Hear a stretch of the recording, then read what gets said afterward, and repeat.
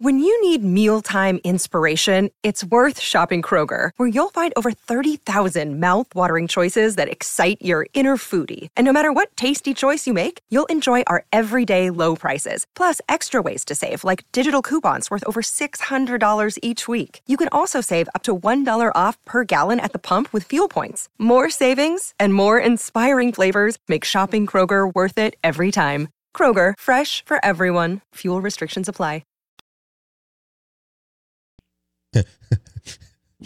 Mike Detillier on the Farm Bureau Insurance guest line. Okay, let's go out to the NFC West and tell me what you're thinking, as there's question marks all around the 49ers and whether the Rams will bounce back, and then, who knows from there. So what do you see there? I like the 49ers.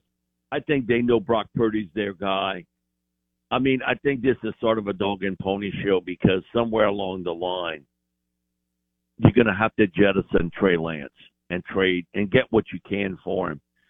I'm not sure they can get much for Trey, but they know Brock's the guy, and they're going to be effective.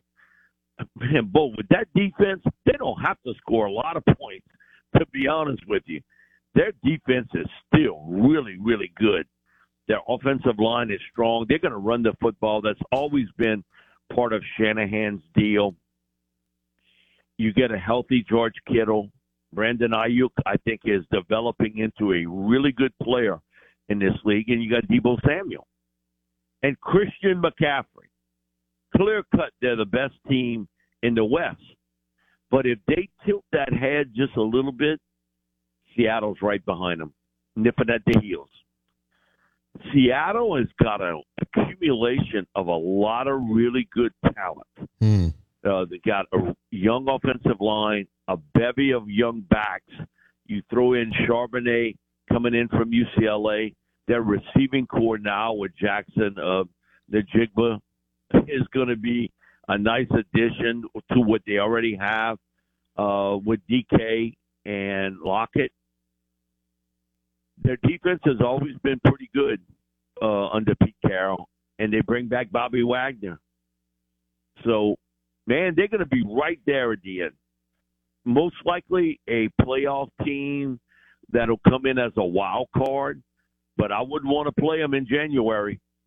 The big question mark is, can Geno Smith do this back-to-back years? And,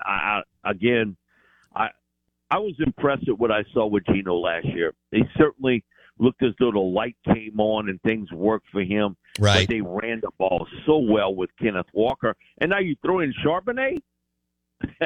Man, you got a power rush. That's right up what Pete wants. I think the Rams will be a tad better, but not much better. Okay. To be honest with you. And you can make an argument the Cardinals are the worst team in the NFL. Nice. Well, tip of the cap to them. All right. Yeah, look, I think the Seahawks, you threw them out last week, and I went back and listened to our interview. And then I started kind of, scratching around on them. And this is typical Pete, one more run. And it looks like he and Snyder have done a good job building that roster. And like you said, they could give the 49ers some problems and some other people. And Mike, if they win enough games, you don't want to go up there in January and play in the postseason. No, hell no. We've seen that with the Saints. And some really good Saints teams have went up there, and they've come back with their tail between their legs. No doubt, with a Hall of Fame coach and quarterback. And the other part of it, people forget, Jamal Adams back in the lineup on defense. They gave up a lot for Jamal at safety. Too much. And that I agree with, but he is a playmaker for them. Now, he plays way too big for his body. I've been around Jamal. He's not a real big guy, but he plays like he thinks he's 6'3" and 230 pounds, and he's about 5'10" and 3/4 and about 208 pounds.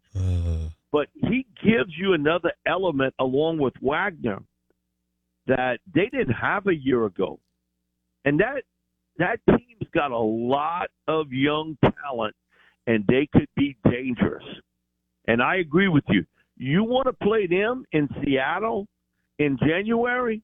Hoss, you ain't never been up there. No. It's cold, it's damp, it's rainy, and it's windy. Mm. And throw all those combinations together, you don't want to be playing on their turf in January.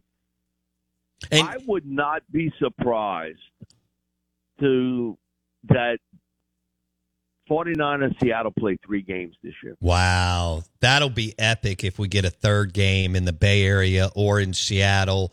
It could be miserable weather in the Bay Area too. Pete has built the 40. They both built their teams for January and bad weather, like you said. They're able to pound the rock and they're hell on defense. That could be a heck of a Sunday right there. Okay. Yeah. The other thing too is, remember last year, who had the easiest schedule in the NFC? I don't remember. The Philadelphia Eagles. Guess who? Saints. Guess who has the toughest schedule in the NFC this year? Who? Philadelphia Eagles. Thank goodness. I'm trying to figure out if my Cowboys can find a path. No, Bo, a lot of people poo-poo that, but I'm just telling you, there is a correlation with that. Teams get better and teams change year to year. But, and I'm not trying to take anything away from the Eagles. I thought last year they were terrific. But I don't think they will win as many games this year as they did a year ago. All right, we'll leave it there. Mike D's got us ready for football. I can't wait to watch the Seahawks this year. Typical Pete Carroll and Snyder getting this thing rolling, and the 49ers are run well too. Mike D, thank you, buddy. Thank you, Bo.